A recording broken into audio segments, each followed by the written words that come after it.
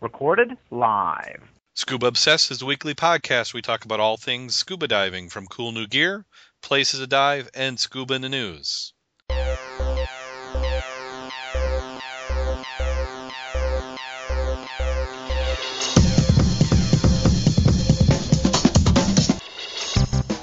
Scuba Obsessed episode 65 was recorded live May 5th, 2011.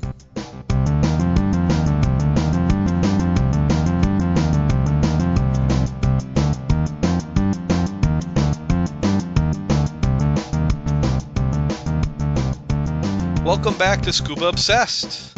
Here are some of the articles we'll be covering in the news. We have a revisit of the fees charged for the dock plans. We have artificial surf in the UK closed. Some fish and game question and answers. Club hopes TV show will create some more divers. Putting a price on sharks. And we also have something in the cool scuba gear. And this week I'd like to welcome Mac. How you doing today, Mac? Pretty good. I'd like you to be about 10, 15 degrees warmer. Oh, I hear you there. This is unbelievable. I can't tell what month it is. I would say this is March or something. Well, you figure we had a freeze yesterday in the morning. So, geez, oh, Pete. Yeah, I had white frost on the grass. It looked like winter. Yeah, well, you figure what? We had snow a week before Easter. Oh, it's not doing anything to help us with water temps. Now, and we'll talk about this later on, but just to jump ahead a little bit, do you think this will make a difference in the clarity of the water? Does it keep the algae growth down? Nope. Oh, we can hope. Ain't gonna happen. Ain't gonna happen. So we got a full chat room tonight. If you're missing out in the chat room, how you listen in, a couple different ways. You can go to TalkShoe, and we're show 73759. We record 9 p.m. Eastern time, and that's New York time or Detroit time. If you're looking on a world map, you can figure out a little bit of the change. It's either GMT -4 or -5. Seems to move around with that daylight savings time. You can also head over to the Scuba Obsessed website, and we have a little button or badge on the page. It'll get you over to TalkShoe if you want to do that, or you can download us. So if you're listening to us and you're not listening live, you probably picked us up off of iTunes, but most of the recording, Zune, if you got a Zune, BlackBerry, you can get the software. So hopefully you come in live and listen to us and chat in the chat room. A lot of great guys in there talking away, and they always try to distract us. So without any further ado, we're going to jump into the news, and I'm a little unorganized tonight. We're getting that nice time of the weather where it's still daylight. So both kids had games tonight, so I was doing the dad thing or the non-dad thing, where I was finding news articles during the game. But it's baseball and softball, so that's only about 1/3 action anyway. First article we have is a club hopes more will take plunge, and this one is out of the UK, Broomsgrove. Members of the Broomsgrove-based scuba diving club are hoping that a new BBC TV series will inspire more people to join them doing the sport that they love. So let me go ahead and post this into the chat room so you can go ahead and follow along. The Meridian Divers Scuba Diving Club, or Mercian Divers Scuba Diving Club, which is part of the BSAC, is based at Dolphin Center, and they're encouraging residents to go dive. They say that the series on the BBC is fascinating. We're convinced it'll spark a lot of interest in scuba diving among people who have never tried the sport before or who have never considered diving in Britain. Again, as with all the articles, if you want to follow along, read them, you can go to our show notes, which is usually a couple days after we record. And I actually did get them up this week. But, this is back what Jim and I had talked about before with the Jacques Cousteau, which is really what got us started in scuba diving. So hopefully any of these shows that are showing scuba diving in a positive light will attract some more divers. And they just don't do them justice. With high-definition television in 3D, there should be just tons of shows because it's something to show off. It's like it's all new again. Let's see, the next article. Here's a question on the fish and game. We don't get to do any hunting or fishing while we're scuba dive up here. Mac, do you know anything about the Michigan rules on that? Well, you can fish, a fishing license. So if I got a fishing license, I can grab a fish. I can go for it. Go for Actually, it. you can't use your goodie bag for them, but you can spearfish. But it's no up here. It's for trash fish, carp, Okay. items like that.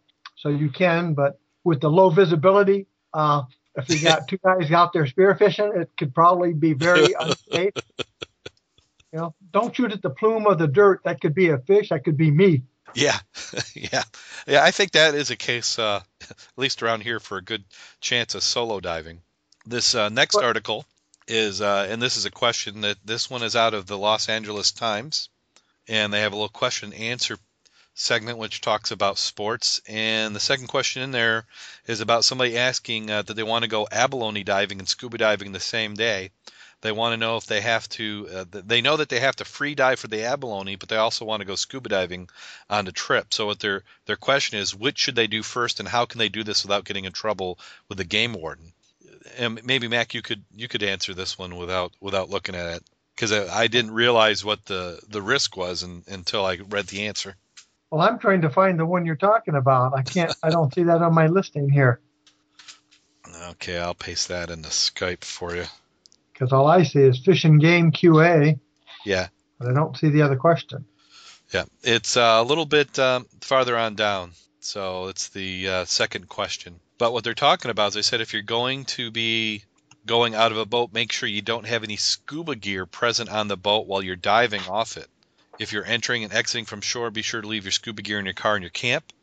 You could probably do your dives in either order, but just be sure that it's obvious your dives are done separately and that scuba assistance was not part of your abalone dive.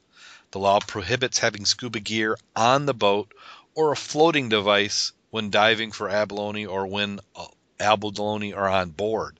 So that means if you just have abalone on board, like say you did everything legal, and then you left it in a live well or however they do abalone, I don't know, and then you come out with your scuba gear, if they find scuba gear and abalone in the same floating vessel at the same time, you are in trouble. But they say the law does not prohibit driving home from a dive site with both abalone and scuba gear in the car. So that means to me that you would go out, get the abalone, bring it to your car, then grab your gear and go back out. That would sound logical. And we have somebody in the chat room from New Zealand. They said you can take abalone on scuba down here. Ooh, that sounds good. Because I don't know, snorkeling, I enjoy snorkeling, but I'm not one of those people who's going to go 25 feet on a breath and grab some abalone and come back up. Now, this is based in where? This one is out of the LA Times, so that's going to be off the coast of California there. Okay, because then I'm not going to say it was me, but many, many years ago in San Francisco area, I think some abalone made their way to the surface in the hands of some divers that I personally know. So maybe ignorance was bliss back then. or maybe the rules were a little bit different than what they are now. That's what we'll say. And I'm betting that the statute of limitations, of course, California, that statute of limitations was at 90 years down there. I don't know. Yeah. So as always, check with your local state laws on any of the regulations before you take anything, living or dead. This next one is out of the UK from the website The Telegraph. And this is it looks like they've built an artificial reef in, oh goodness, Bournemouth, and that they've declared that it is now closed to the public. The reef, which was the first of its kind, has been plagued by controversy since it opened in 2009. The underwater structure has been criticized by surfers producing the wrong sort of waves. A recent routine inspection found that substantial changes to the shape could produce hazardous undercurrents. Now, if you look at a photo of this, click on over to the news article, it looks like a bunch of tubes that have been strapped together and laid on top of each other. So they took what was a fairly flat bottom and tried to raise it to create the waves. What has happened is that they're erring on the side of caution and closed the reef, which is 700 feet off the Boscombe area of the resort. The reef is made of 55 submerged sand-filled bags, which are believed to displaced and need to be repositioned. It was discovered during a routine inspection that they had done. Some residents have nicknamed the reef the beached whale. Is that supposed to be a real picture? I'm saying that's damn good viz for one. Yeah. And proportion to that diver, that's a lot of stuff out there. Wow. Yeah. So it was 3.2 million pounds to build this. But yeah, I agree with you, Mac. It's actually a nice job. That'd be great if it was a photo, wouldn't it? Oh yeah, I'd like to go dive that. Yeah, That's but Photoshop, if anything. yeah, it's a rendering, probably an artist rendering that got the approval. But somehow that those bags have started to come apart. So maybe this is their chance to reposition them. I don't know how much it costs if they could, if it didn't quite work out. That seems like that'd be the advantage of using bags like this. You could kind of reverse build it and just make it better. Of course, I'm sure it all comes down to money. Somebody wants Well, some I'm extra money. curious what that cost to do that to begin with. They said 3.2 million pounds. So what would that be, about 5 million US dollars? A couple of bucks, that's for sure. Then. Yeah, 5 million, and you figure it was pretty much big bags with sand in it. So I'm assuming the sand wasn't the most expensive part. It was probably the bags, the engineering, and the positioning. So the next one is Aqua Lung. Now, did you happen to catch this one, Mac? Aqua Lung has bought U.S. manufacturer dive helmets Gorski. Yeah, that's a very nice hat. Expensive hat though. Yeah, I thought it was a good looking hat myself. Yeah, I don't. It's probably way outside my price range. Yeah. Now, Way up. now these hats are used mostly in the division of Aqua Lung that bought them is the military and professional.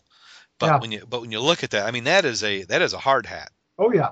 I mean that's just not like a full face mask.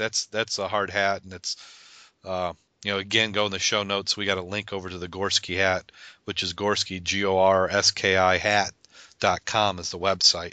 And that is kind of has a little bit of a Star Wars stormtrooper look and polished chrome. It is. It's a nice hat. It looks heavy. I'm not familiar with the regulators on this one, but that's way out of the league for sport diving. I'll tell you that. Yeah. So, any idea what they're trying to do? They're just trying to have one of everything. I don't know.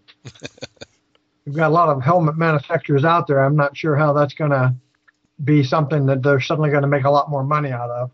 Well, I can't believe that. I mean, by the looks of that hat, other than maintenance parts, and then the initial investment, it seems like it would last forever. It should. And then this next article is one that maybe we'll have in the Scuba Divers Roundtable. This one is out of the U.S. And when I first saw the website name, you got to be careful. The website is from thepoststar.com, and for some reason, don't know where my mind is. I thought it said porn star, and then the guy in the photo, his name is T.J. Hooker. Okay. Yeah. So it could be a Freudian slip or something, huh? It must be. We'll just blame it on that. But Rich Morin is the owner of Professional Scuba Diving Center. And he's a little upset because what he had done is he had been spending a lot of time with the local community there and helping them. They wanted to get set up with a diving program. So he spent about 75 hours putting together information to help them on the bid. And then when it came down to it, they went and bought it out of state from an online merchant. So he was expecting about $80,000 or $77,000 for the sale. And the township said, oh, well, anything that's over $20,000 we have to treat as a commodity and put it out for bid. So, how would you got to ask before you start doing it, I suppose. But if you're doing it in good faith and they realize this law was that way, seems like somebody would have, let him know. Yeah. Well, it sounds like he's done quite a bit in the community, and he's been burned before. Now, at first you're going, well, if you put on that effort, and then you got to cover that. I mean, you have to put something in. I don't know. Maybe just do it out of the goodness of your heart. I've done similar things. I've done a lot of stuff where I've consulted for local municipalities around here, not on scuba diving, but on technology. And you just hope that you're steering them in the right direction. I didn't have anything, and sometimes when I've had a business, I have sold to them, and other times I haven't. So it's just kind of how it goes. You have to expect it because, would he have felt differently if he had lost to somebody that was local? Because I don't know. there's a certain amount of, if you're spending your tax dollars, it should stay somewhat regional. But then if you're completely out of line, because what they said that the low bid was $50,000 less than what his bid was. But if he put 75 hours in, somebody who knew this was not working out, I think may have had a responsibility to give him a heads up. Yeah. Like this is not being just because you're doing this doesn't mean you're going to get the bid. I don't know how that was worded. That's a lot of time, a lot of effort. I can see where he's a little PO'd, but the bid process, seems like there was some stuff not said. Yeah. And then, what he was pointing out, he said, so now you're buying everything out of state, which is including dry suits, and now they have to be trimmed and fitted. Well, the kicker there is always service what you sell. Mm-hmm. So if they bought all this, who's going to do the repair and maintenance on it? Him? Yeah. Well, he could. I mean, that's still a revenue income. Yeah. Well, he gives some examples of other instances. One was where he had the sheriff's office had sent instructors to a town a little bit farther away because it was $100 cheaper per person than what his rate was. But the county had to pay for travel expenses and salaries for the team members while they're gone. So all things weren't equal. And then within a couple years, they went back to him and had to do the training all over because they didn't get the same quality as what he'd have given them. So I'm sure we could easily turn this into the political podcast on government bidding, because that's just, how do you do value? And I even see that in the commercial world. How do you show value? When you have people who are just out there for price isn't always the end all be all to what you need to do. Service has to count in there somewhere. Well, in a lot of places now, though, it's not always to the low bidder that you get the contract, but you've got to have it worded such. Okay, this next article is researchers are examining diving and disability in Caymans. A team of spinal cord injury researchers, veterans, and Paralympic athletes are visiting Cayman Island this week as part of the Johns Hopkins study of medical about the effects of scuba diving on persons with disability. This reminds me of Dive Heart here out of Illinois and what they've been saying. So what it looks like they're trying to do is get some evidence to support their position. Teaming up with St. Matthew's University and Red Sail Sports researchers from the U.S.-based medical school and the Cody Unser Foundation are aiming to raise awareness about the research work and the power of sport in the rehabilitation process for rejuvenation of people with disabilities. There will be a public film screening of the movie Cody, The First Steps, a documentary of the life and times of Cody Unser, who's paralyzed as a result of transverse myelithosis, a rare spinal cord inflammation. Since 1999, Cody, who is a certified diver, has won national acclaim for work raising awareness and promoting issues related to the disability. So, go back and listen to our interview with Dive Heart. We had Jim Elliott on, and maybe we could have him back on. It'd be interesting to see what his take on this would be. Some of that I think it's interesting, but they don't mention the aspect that once you have a trauma in a particular part of your body, it's more likely that you can get a hit in that area because you don't have good blood flow and transfer. Mm-hmm. So I don't know how they reflect that in what they're talking about. I mean, you definitely would have to be in the no decompression limits, seems to me, all the time, or you're increasing the potential for them to take a hit that a normal person wouldn't because they have better blood flow and cycling of the gases. It's not obstructed. Yeah, that makes sense. You're going to get you have that a little bit of risk, but then also you got to think about some of the divers that are being taken because you have the whether they're paraplegic or quadriplegic, and you're diving down with them, and they've got their challenges of being able to move around. So you're going to have two support divers. Well, that regular diver, I mean, what do they do? Do they have their own computer? So it seems like you're going to have to be a little bit more conservative because you're really doing everything for three divers, not just one. You're kind of attached. I'm sure that'd be one way of countering it, just keeping the depths not so deep. Plus, I'm also picturing that they're not going to be doing the type of diving that we're doing, a Mach 0 visibility dive. They're going to be, looks like most of the time they're going to the tropical locations. Yeah, warm water visibility and Yeah. something to see. But yeah, there are some around here. I mean, Dive Heart, they're maybe I don't know if they're doing the open water down in tropical or if they get the certification up here. Boy, I don't really remember. Yeah, another good question for them. So we'll have to come up with that one. This next one is putting a price on sharks, and this kind of goes in the bucket of ecotourism. This one is from the New York Times, and their environmental section. Reef sharks are worth more than the water when they're sold for their fins and meat, at least in some cases. So what they're doing is the same thing they're trying to do with forests, where they show that the value of the forest is the tourism or the ecotourism. They're saying that leaving the sharks in the water creates its own unique value. Do you see the picture at the bottom of that article? Shark fins drying in the sun on the street near the docks.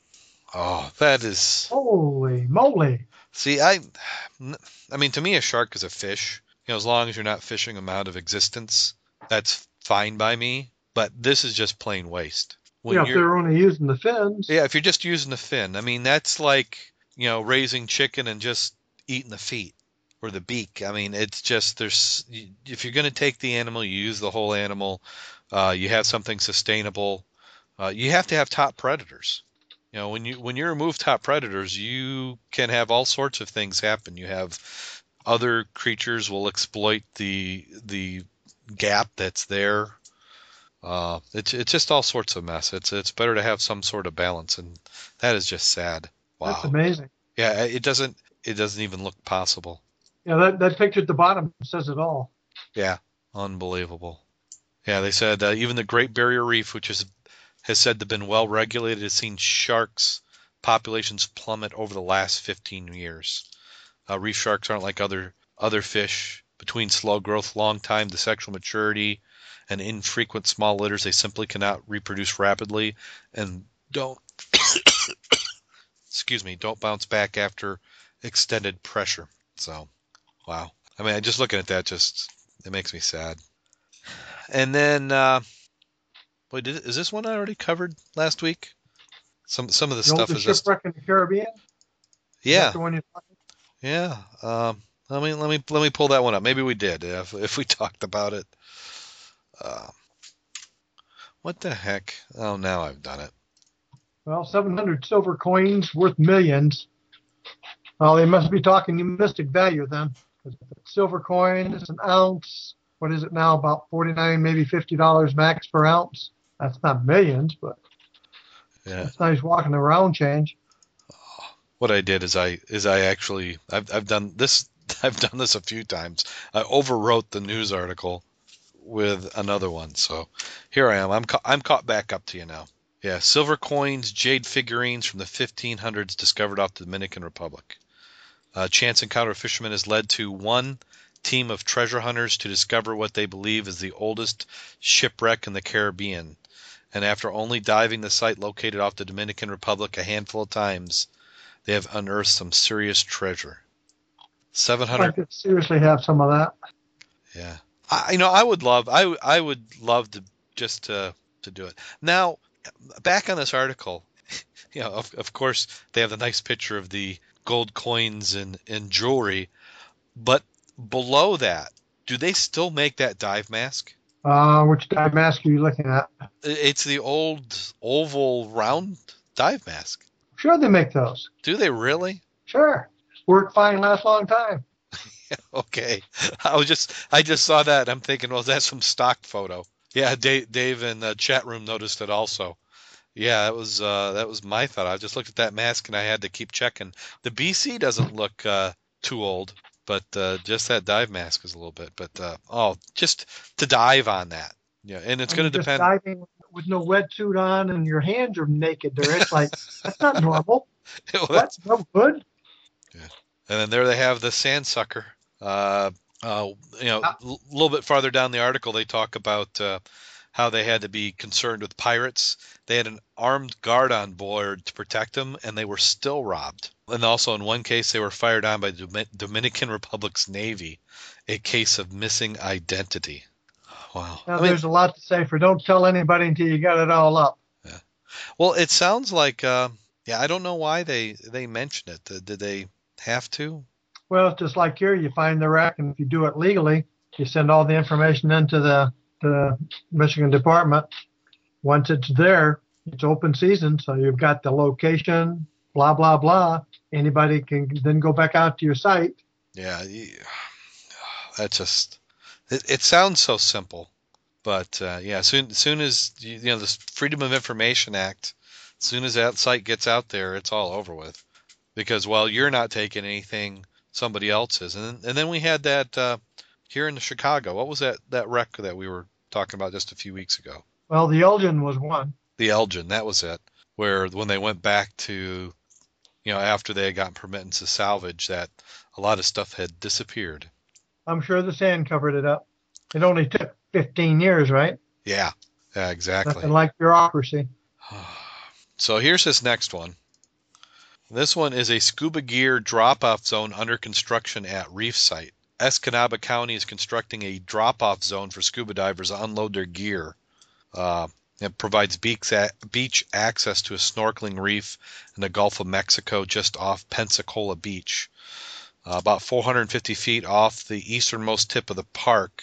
So this is kind of nice that they're making some easy access for scuba divers. Signs will be posted to alert people of the drop-off zone, which is a break in the dunes just to the right of the reefs. The poles are posted on the beach to help divers and snorkelers know where to enter the Gulf.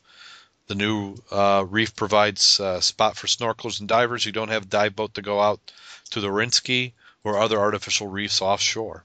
Yeah, makes sense to me. It doesn't cost them a lot to do that. Yeah. Well, I mean, you just kind of...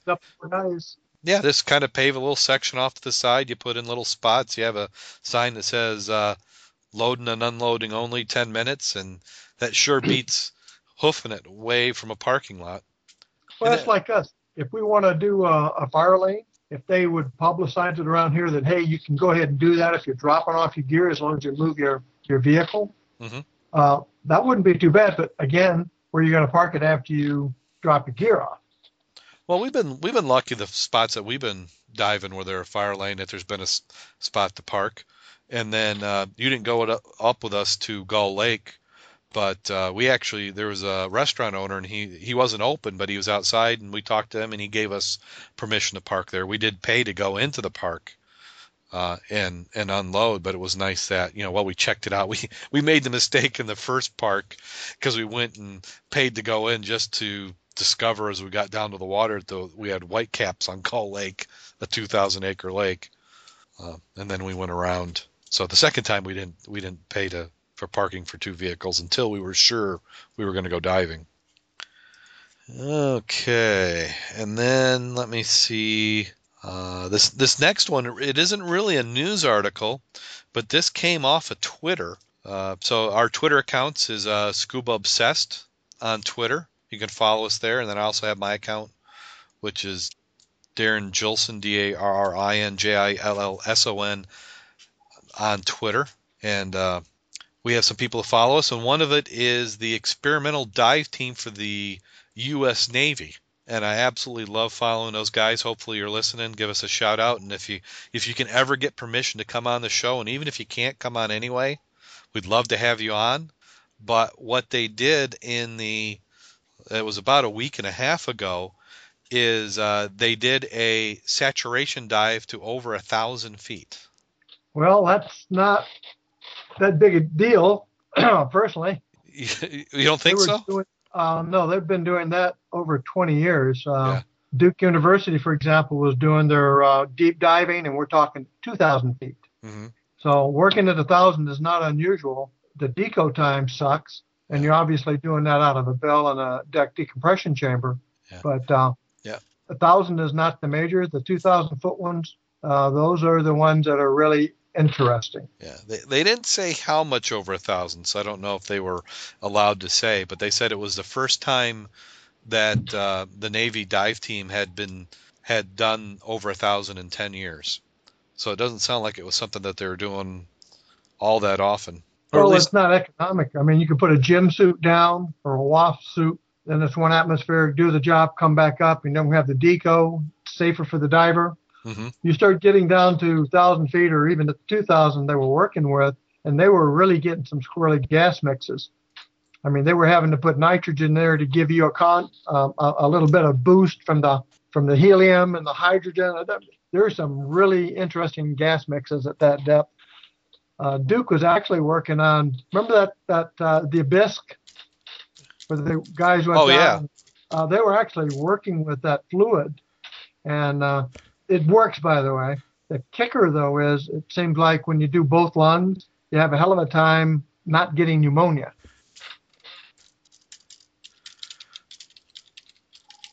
And they, in fact, actually use that system for preemies, for who have the undeveloped lungs, because they're already used to that liquid in their lungs until, they can live a little longer, boost up their lung system, then they can get the fluid out. But once you're an adult and try to do that in reverse, it doesn't work as well. Yeah, what I'm going to do is I'm going to paste in the Twitter account of one of the guys. I'm going to it right now. Should have done this before the show with my superior planning abilities. And this is one of the Navy divers. Of course, I don't know if it's going to go back in. I don't have rights to their photos, but they had some interesting links to the rig that they were diving in. God, you look at some of these guys, and they just look so young. That's because they are. Or is it just that we're getting that old? Well, you look at these guys are talking about, well, he's too old for this, too old for that, and he's 36. And over the hill, it's like, geez, old Pete. Yeah, in the chat room, they're saying, what's the mix at 1,000 feet? Oh, you mean, what is the mix? Yeah, for that would be, I'm sure that'd have to be heavily on helium. It's been years since I've done any of that stuff. Obviously, it's tri or quad mix at that depth. Yeah, I thought it'd be quad mix, because we had an article last week where they were talking about some of the, they keep questioning the mixes and the benefits and hazards of the different mixes. So I would think if you're working at that, and you have to think, like you had talked about the cost, if they're going down and doing that sort of mix or that sort of dive, there's got to be a reason for it. I mean, they just yeah, because you know what a gym suit is? No, not really. Okay, gym suit is a 1 atmospheric suit you can put on. There are certain models of them. One's rated for 1,000 feet. The other major one is like 2,000 feet. They run about $1 million to rent. But if you've got a job, $1 million, you can get a lot more downtime with that suit than you can a bunch of divers in a SAT system. Then you got a WASP. It basically is a body shell you're in with some arm manipulators, and you've got thrusters on it, and they're normally tethered, even though they do have their own battery and scrubber systems. So that if you got disconnected, you could always have full battery, full air to get yourself back up. I pasted into Skype for you to take a look at the guy standing there on deck. The frog? Yeah, that's a photo posting site. That's the Navy Experimental Dive Unit, which is what these gentlemen are part of. Hoorah! So we'll send I'll try and figure out how I can link to that. One way is just look through who we're following on Twitter, and you can sometimes get some of that off there. And then here we've got one. Now that's it for the news. We're going to jump into or talk about some potentially. Hey, got a question for you. Sure. Did you skip one, or did I miss that? Big Bay Point parking. Did we talk about that? Big Bay Point parking. Did I? Right. Calgary debating. Oh, yeah. Big Bay. Do you remember where that was? I remember talking about it last year. Oh, yeah. Okay. Yeah. Let's go ahead and I think I did. Did I jump off that one? Oh, good. Oh, yeah, I did. So here we'll go backtrack into that one before we go into the cool scuba gear. That was in Canada. Okay. Yep. Council debating the Big Bay Point parking and scuba diving. We covered this a little bit last week.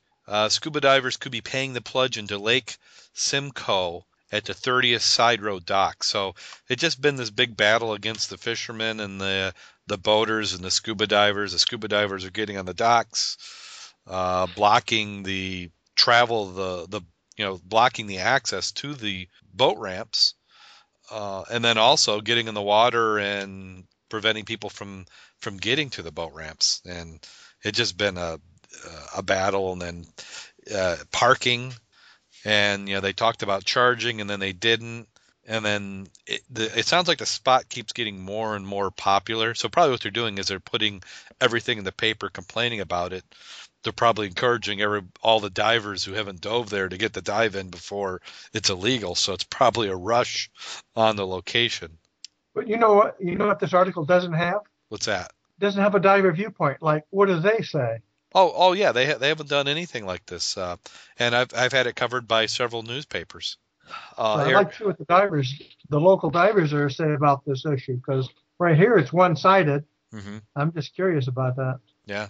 So by 6 or 12-hour permits, yep. What does that mean? And who's going to monitor that? You got a time watch cop there or something? Well, it sounds like there's somebody manning it right there, because you have to buy the permit at the docks. I don't know if it's like what we used to have around here, was a steel post with a slot and you slip the money in, or if they've actually got somebody who's going to hand out the permits. Well, what's a 12-hour permit? So I can do 12 hours out there. So does that mean in a row? Yeah. 12 one-hour dives? Who's going to watch me? You know what I'm saying? Yeah. Under the proposal, diver groups can buy 6 or 12-hour permits for $60 and $100, respectively. Divers also be required to leave one side of the dock open for boat access and adhere to a zero-tolerance alcohol policy. So they're trying to make out that the divers are a bunch of drunks who are rude. Well, I've noticed a lot of boat drivers out there seem to oh yeah, pop that bud back once in a while. Yeah, exactly. If they have to do they have to do the zero tolerance too, right? You can't drive and drink even on the boat. Yeah, I know you can't in Michigan. It's in Canada, so I don't know. I picture they got pretty strict laws up there too. But yeah, in Michigan, we've really tightened it down just in the last 3 or 4 years. It used to be you could be anything but legally drunk, but if you even have you can't have anything in your system, I don't believe. I'll have to pull out the boating book again. They say a maximum of 6 parking spaces will be provided for each diving group that obtains a permit. Members wanting to use the dock will enter into a contract with the town and pay the fee. As this location is most popular among divers, staff recommend issuing permits at that dock only. Other locations, Alcona and Belle Ewart, are not commonly used by scuba divers. The dock in Alcona has pay parking area and is first come, first serve, and the Belle Ewart location has limited parking. They say the dock usage parking have been controversial issues over the last few years. Council recently banned scuba diving from using town docks between May 15th and October 15th after Deputy Mayor Dan Davidson insisted that they were inundating the area and upsetting local residents. Davidson, who operates a restaurant near the dock, also accused divers of refusing to allow other recreational activities in the area. So if you what does that mean? Well, also, you think about it. If you own a restaurant, who eats better than a diver after a dive? I mean, that is just short-sighted. There's something. This just doesn't even seem natural. The only thing I can see is if you go out of a dock and you've got your dive flag, you just inhibited other recreational boaters from coming in and out because you just locked it with your dive flag. Yeah, and I can understand how you can use one side of a dock and not the other one. I don't know how you can do that legally either. So that's the only thing I can see there that could screw up a boater, but there's got to be something else to this. Well, there was another article a few months ago, and they were talking about this, and the one thing they said, because there was actually, maybe it wasn't here, it was someplace else, but you can come within the distance of a dive flag provided that you have a spotter on the front of the boat. Yeah, and that doesn't mean 60 miles an hour. There's a flag, go around it. Yeah, it's those flags are not for slalom. So, but I think that how we do it is responsible. We pretty much, I mean, we're using the boat ramps just like the boaters, but we're not diving off them. We're using them to launch our boats to get out in the lake. We tend to wait to the off-site time of the season when there aren't boats because we're not going to stop the traffic on the lake. Well, it's like the river. We normally dive the river in the winter when there is no boats. Because where we dive, they're at the Riverview Park. If we dive there, the boaters were inhibiting them because it's not wide enough. Yeah. that they can go past us. Yeah. Well, they still do. we've dove there many times with boaters, and but as long as they're like the rule is you have a spotter and you're going slow, I don't mind. My intent isn't to go and stop the traffic in the river. Oh, you're not allowed to. That's why up when we do the Blue Water Bridge, remember you put a dive flag at the entry, one at the end, and you do not come up in the middle. Yeah. And if you come up in the middle of the river, that's SOL for you, because those freighters cannot stop. Oh, they won't even know you're there. Right. I mean, they won't even know you hit them. Yeah. You won't even make a splatter on the blade. If approved, the plan will allow for unrestricted year-round parking on the north side of Big Bay Point Road between East Street and the lake. Summer parking permits would be allowed on the east side of the 30th, 150 meters from North Bay Road to the lake. Summer parking will also be permitted along the southern side of Lake Drive between 30th and Alberta Avenue. Unrestricted winter parking could be allowed on the east side of the 30th between Lakeside and the lake during the winter. Areas that currently provide permit parking could be revised to allow parking during the winter months to anyone. This would provide for out-of-towner anglers during the winter, but maintain the permit parking regulations during the summer months to accommodate resident access to the lake. The infrastructure director, Jim Zimmerman, the proposed changes will require additional signage, some custom-made signs to address the seasonal parking and restrictions. Parking will be encouraged on the municipal-owned lots as slightly outside of Big Bay Point area. Anglers from out of town and near locations of park when visiting community, however, must be mindful of local residents who need access to their properties, winter maintenance, town perform. And that's the one thing of all these articles I've read. It is more the locals not liking tourists.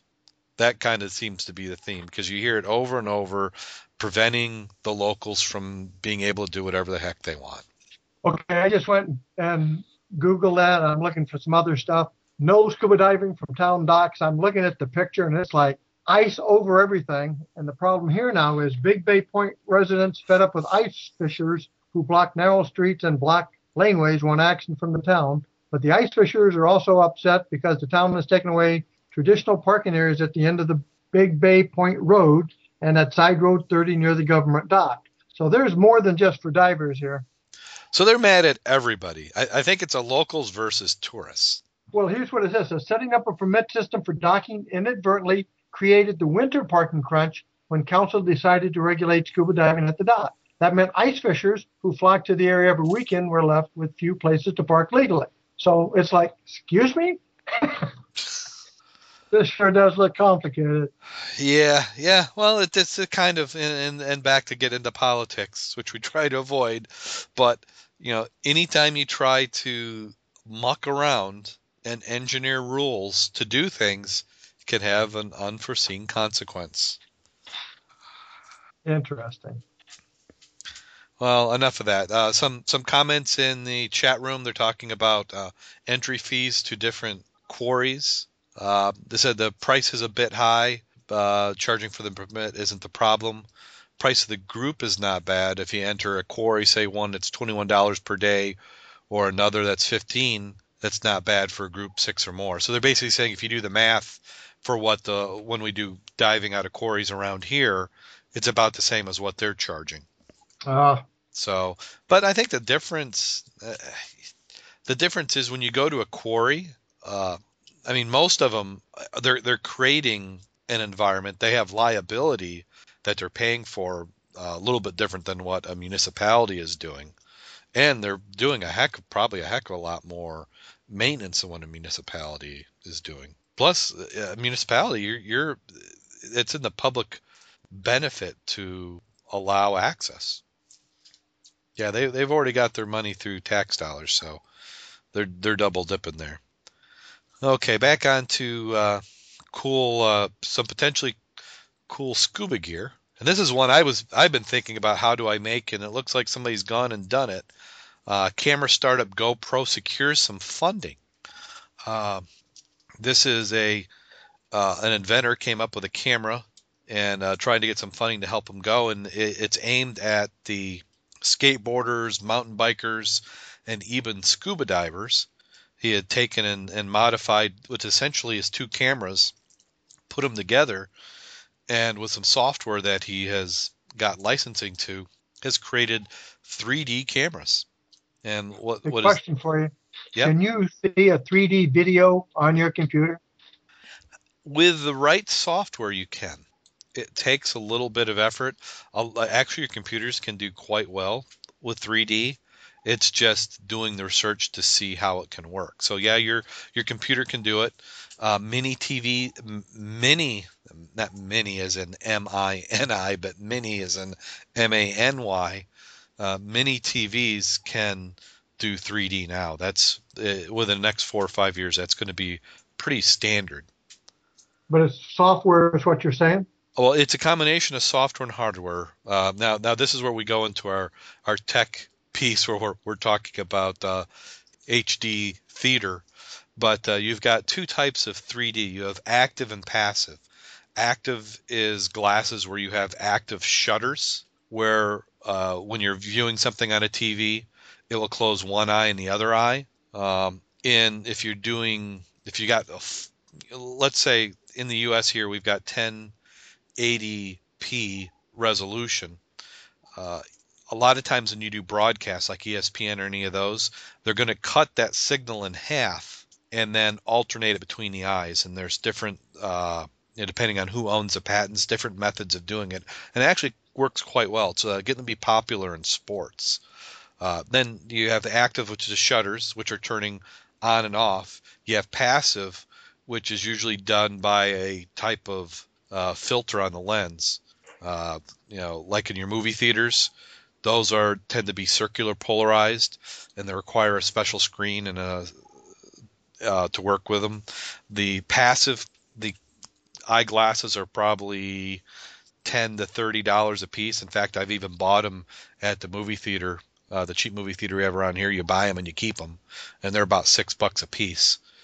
Active, you're going to be expecting to pay between $50 and $100 a piece, and what that does is your TV will broadcast an infrared signal to the glasses, and it will move the shutters between the eyes. On a computer, it's usually going to be active.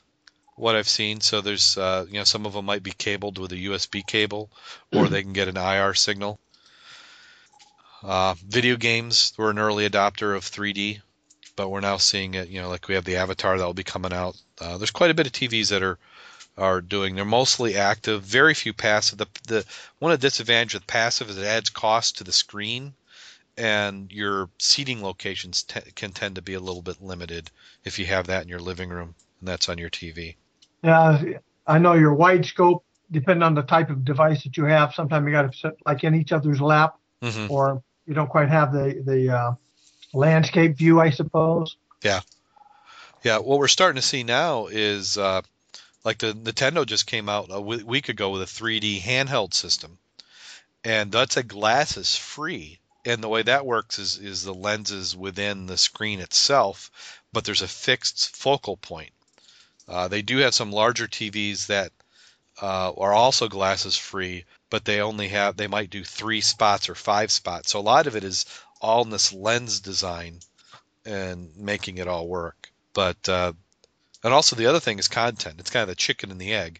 If you don't have content, it doesn't make sense having all the 3D. And then this particular camera, that's what they're trying to do is have an inexpensive way of getting 3D, which is I don't know why that 3D interests me so much, but I just think for nature to be able to, something what high definition TV did is they brought just that resolution and those colors and the vibrance right into your living room where you feel like you're right there.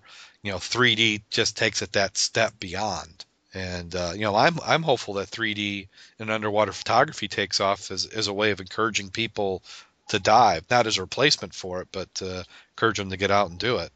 So what they're doing is they're saying the HD Hero 960 camera is $180, waterproof housing that works down to 180 feet deep, and it shoots 720p and 960p video, which in 3D probably isn't all that bad. And then HD Hero shoots 1080p with a helmet mount, and it costs $300. The 3D housing costs another $100, but is also waterproof.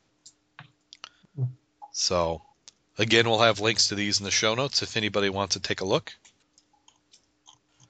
Are you going to finally get another camera to replace the one you lost in the like 16?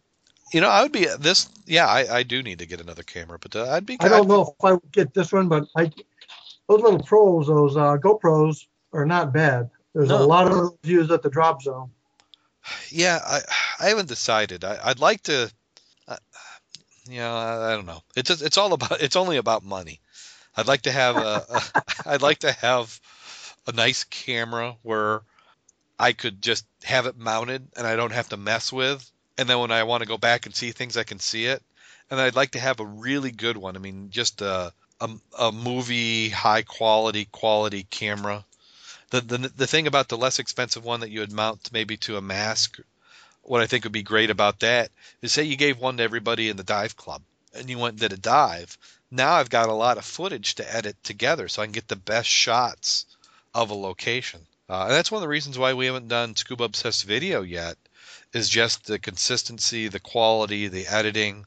That's all stuff that I've been playing around with, but it takes a little bit to do. And I just want the quality to be up there high for when we do enter that spot. If you want to see some local diving, Talking-Scuba, they've got where they're doing a video show and they have some shots in it. But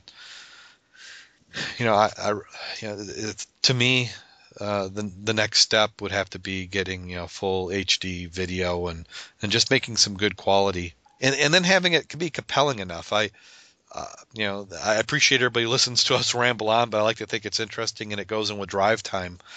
With video, you can't, you have to stop what you're doing and you really have to watch video, and that's a different market than something where it's just audio only. And then it has to be something more than video that would be like vacation pictures. There's a lot, because a lot of times on YouTube there's tons of video out there of underwater, but it just loses my attention span. There has to be something more to it than just shots of somebody's dive. It's just like vacation photos to me. I like to see action stuff, like putting their hand down the muck and pulling out a handful of gold coins. That's my kind of stuff. Gets my adrenaline up. Oh, yeah. Or a big Hutchie bottle, something like that. Yeah, see, that's what you could do. I'm going to need a macro lens, so when the weeds brush by my mask, you say, oh, yeah, that was a North American fragrant eelgrass. Yeah, exactly. That's what we need. We need the Mac cam, so it shows you pulling all those treasures out. Yeah, not lately. Well, last week we had Scuba the News. I didn't get anything for this week, but we'll go ahead and finish up with last week's. Let's see, we'll go ahead and talk about that one in history and see if anybody can guess what age it is. Oh, crud. Now you think I've used a computer before. Okay, so this one was police capture scuba divers with cocaine. The police say they watched two scuba divers swim from a Colombian ship at a Brooklyn dock with $7 million worth of cocaine early Friday. A short time later, agents raided a huge house. Gosh, I need to start over. Agents raided a house near the pier and arrested 5 Latin Americans. When police burst in, one man was still in his diving outfit. They said officers said they seized 28 pounds of cocaine. The 5 were booked on charge of possession of dangerous drug and paraphernalia. Authorities said the cocaine was brought aboard the Colombian ship Francisco Miguel, which was docked in the Brooklyn 5 times in 7 months. The ship has been under surveillance each time, and authorities said the investigation was continuing. So what year was this? Let's see, anybody in the chat room care to venture? I'll give you a hint. It was after 1901 and before 2011. We have Tedward says 1984. Somebody says 80s, 2009. Anybody else? What do you say, Mac? I haven't a clue. As my wife often says, I don't have a clue. The Don Johnson version. Well, what I'll go ahead and do is I'll paste that in, and some of you aren't too far off, but a little bit. So there's also on this page of this newspaper, they have some prices, some items. So they have a 12-foot by 12-foot summer house for $197 US. They have a big $2 price cut on a versatile lounger for $10.88. A director's chair is $12.88. A swinging canopy. They have a 48-foot, 10-foot bottom aluminum boat for $48. This is on a Closest, tangent. yeah. This is on a tangent. I just thought of something I heard today. People are actually going around here in Lower Michigan buying junk pontoon boats. Have you heard anything about that? Buying junk pontoon boats? Yeah. Well, probably Because for the price of aluminum. has gone up so much that it's cheaper to go out and buy somebody's junk boat. Yeah. I didn't realize that. That means I should start bringing up those aluminum rowboats I find now instead of leaving them. Oh yeah, a lot of that stuff you can. You get a little spot. I mean, the problem is you live in town, so you got to drop it off at my house. But Fat chance.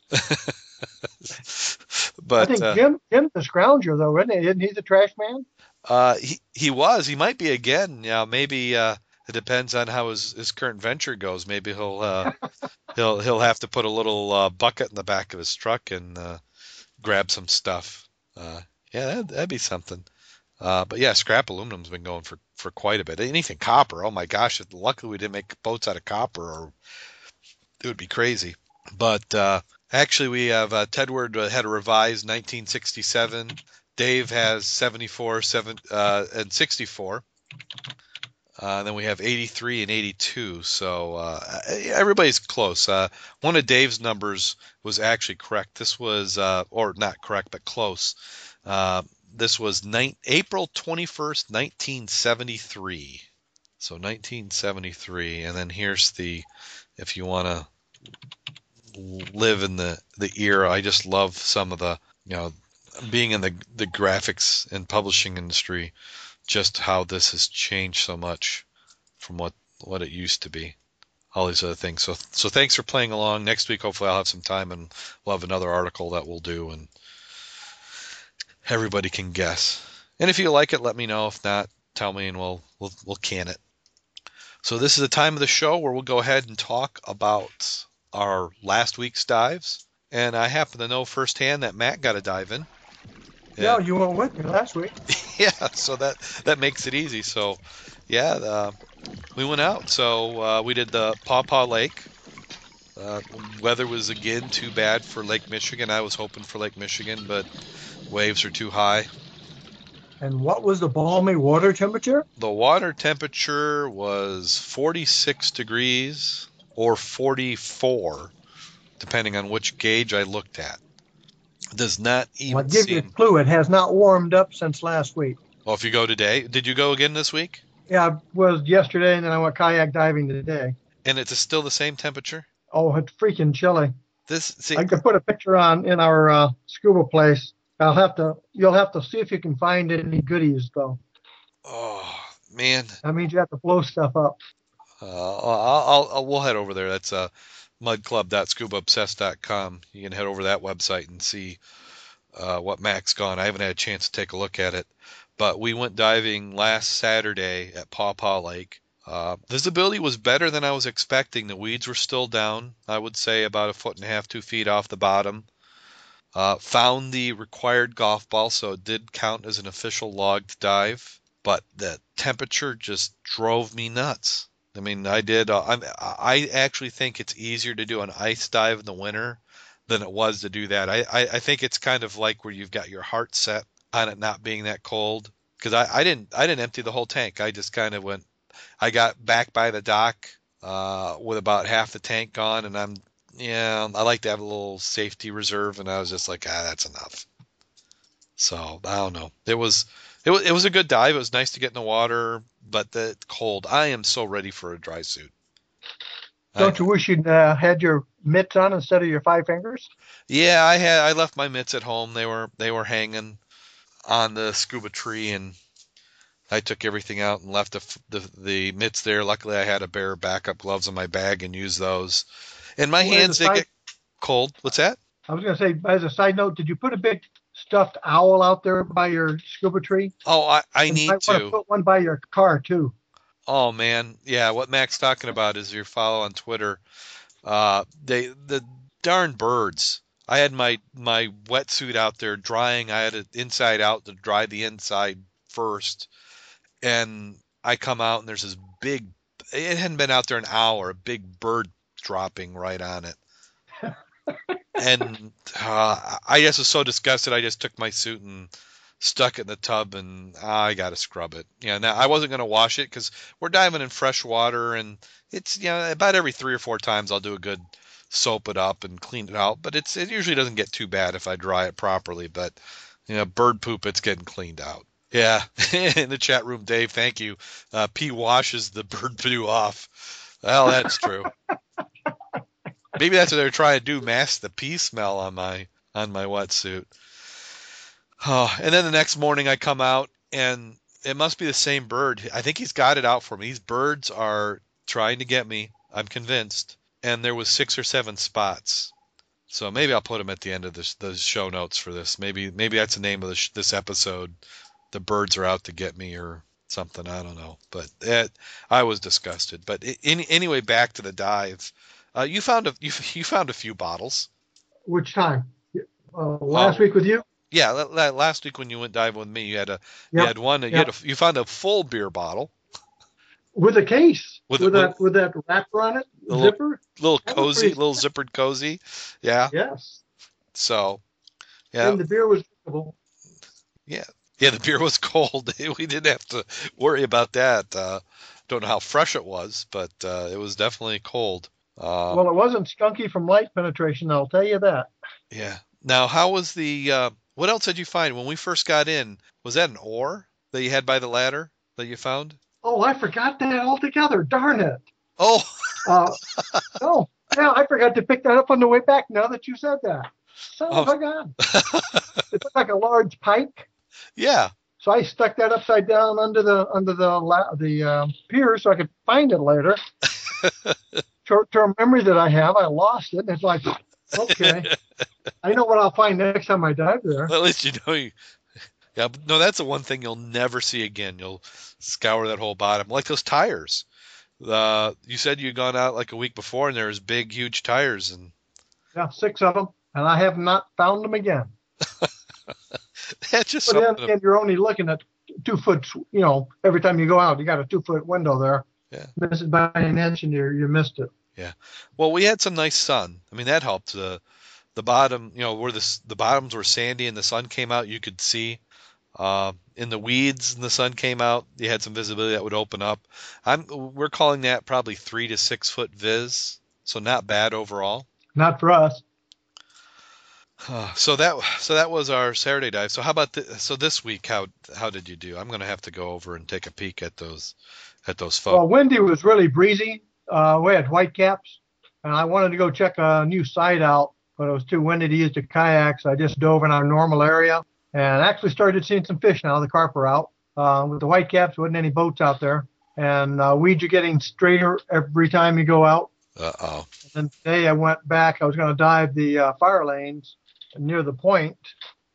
Couldn't get in there for access, so I had my kayak with me. So I launched it. It was really nice. The sun was out when I left home. When I got there, we had rain when I was leaving. And I did find a neat little area. I think you'll enjoy it. The slope went out to 30-foot depth and continued down. I hadn't dove there before. Lots of rocks. So when you're using your prod and you do a flat sweep and you keep thinking you're hitting glass and you go over, you find a freaking boulder. A couple of times I thought I found a skull. That was pretty exciting, but it turned out to be a funny rock. But the slope was also different. The bottom was different. I'll have to take you guys out there because I think there are going to be some finds. I did go back up and did a search up in the shallows. And you'll notice a lot of the old piers used to come out maybe 100 feet. So I was finding pier logs that were still in the bottom and boathouse lumber. And I need to go back and start looking around that area. Oh, yeah, that'll be interesting. Yep. And there were smaller fish now in the weeds because the weeds were about 3 feet. They're starting to, like I say, go straight up. And some more healthy clams, which is always nice. But like I put in the little blog there, all the good stuff is still hiding and playing hard to get. But I did get a couple of things. Yeah. So just have to see if you can discern them from the picture. Well, I'm looking at the picture now, and I love Zoom. It lets me see all the way in, so I can see you got a few things hanging around in that kayak.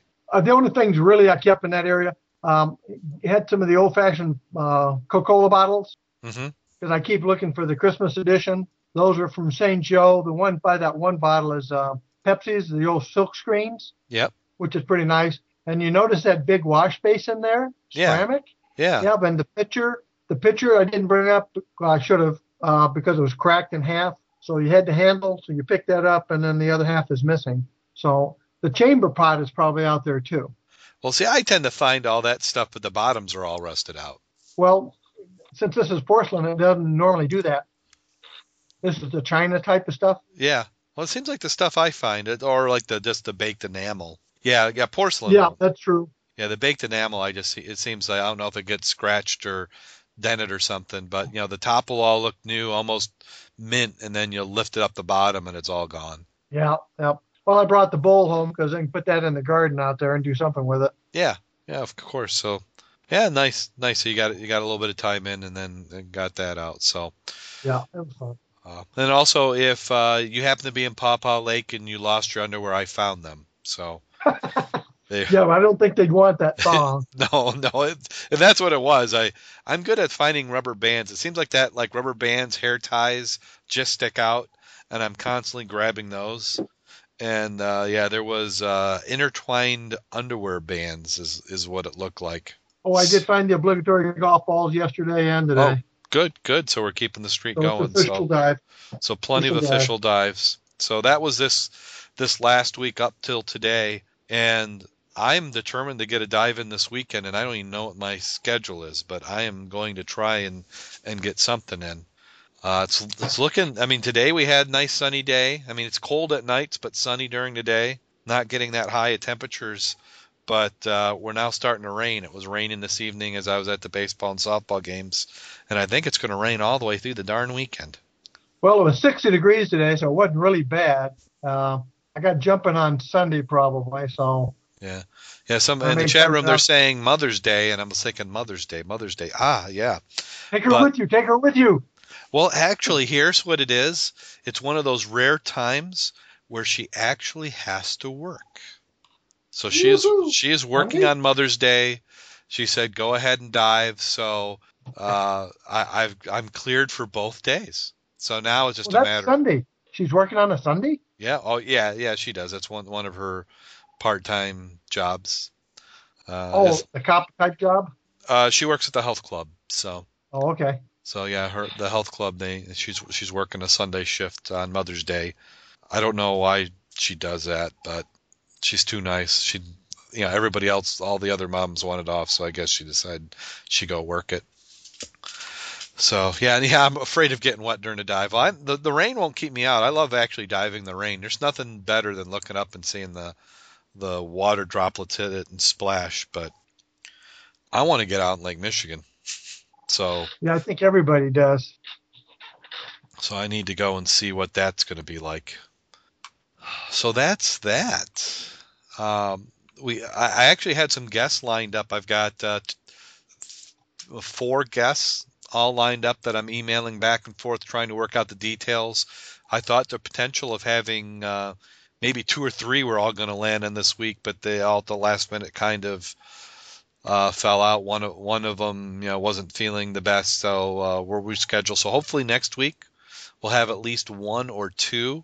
Also, if you remember last year we had Shelley Howard on, and she was doing her open water. We're going to do a segment similar to that coming up where we have somebody will follow them along their open water course and just see how they're doing and what their experience is. This one may be from the Florida area, so I'm already going to be jealous of them, and they haven't even been certified yet. And then we've got divers all over the world who are going to be coming on the program, so just a matter of working out the details. And then we got some hardware vendors I'm talking with that we're going to get on. So what's going to happen is we're going to end up with a 6-hour program one of these weeks when they all decide they can come on at the same time. So I might have to record some segments. And get 6 weeks worth in one night. Yeah, exactly. Yeah, we just phone it in. Yeah, I liked it when we recorded them, and then I was able to talk in the chat room while the recording was going. So if I get all those technical details worked out. And then if you didn't get a chance this Tuesday to listen in on Rich's show, he's down in Bonaire, and I want to officially say I hate him.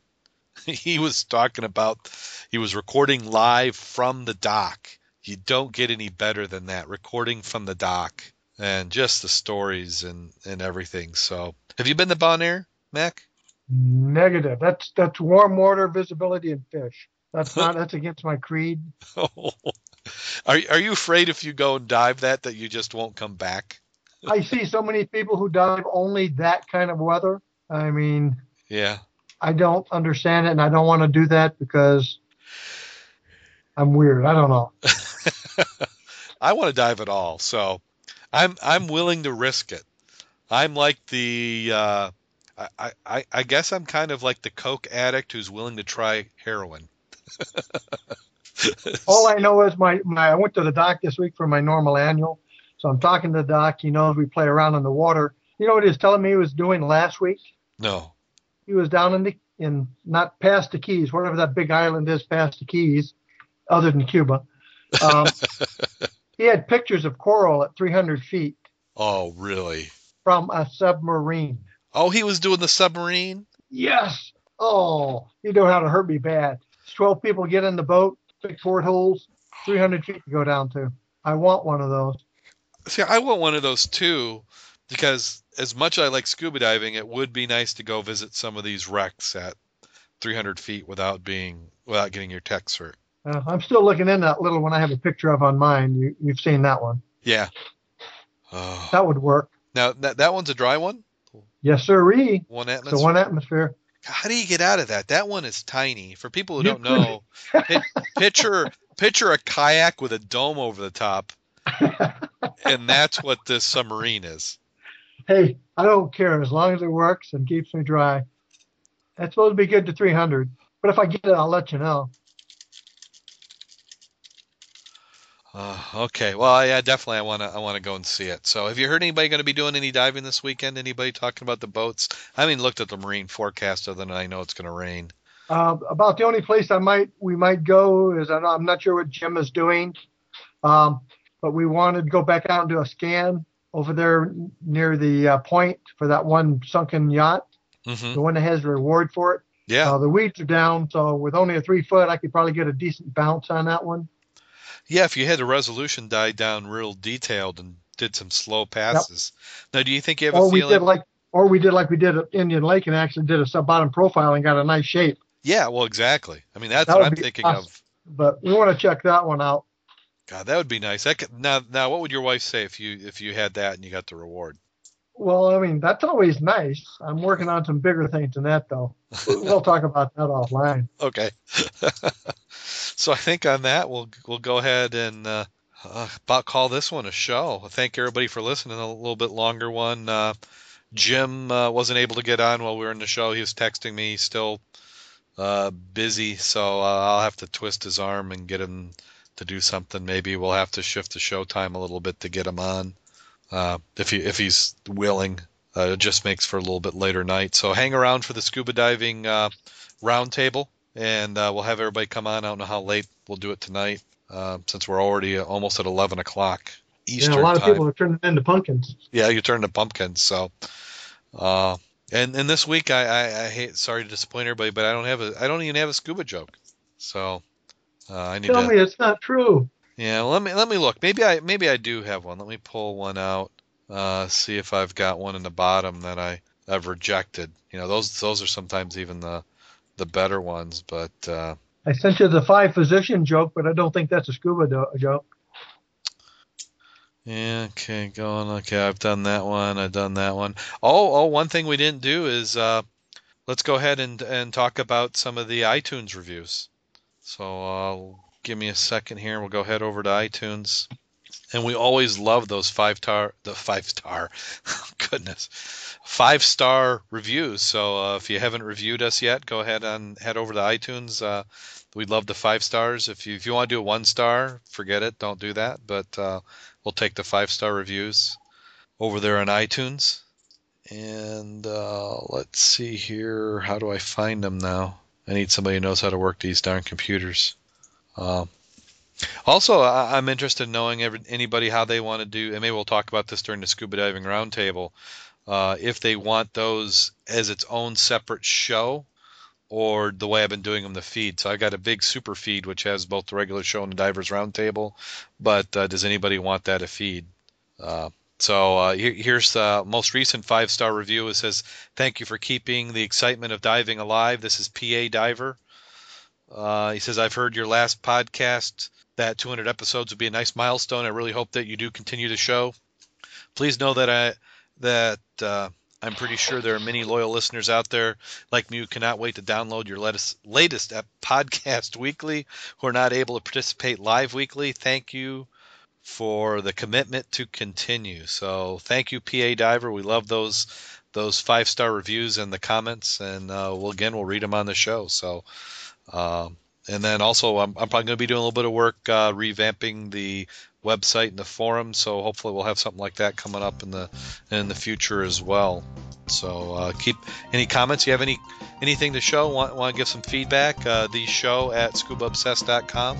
That gets right to myself and Jim, and we'll go ahead and comment. So, do you any final words, Mac? Oh, I'm just looking for 10 degrees warmer weather and maybe 10 degrees warmer water. We need to get out there and get wet. Yeah, we certainly do.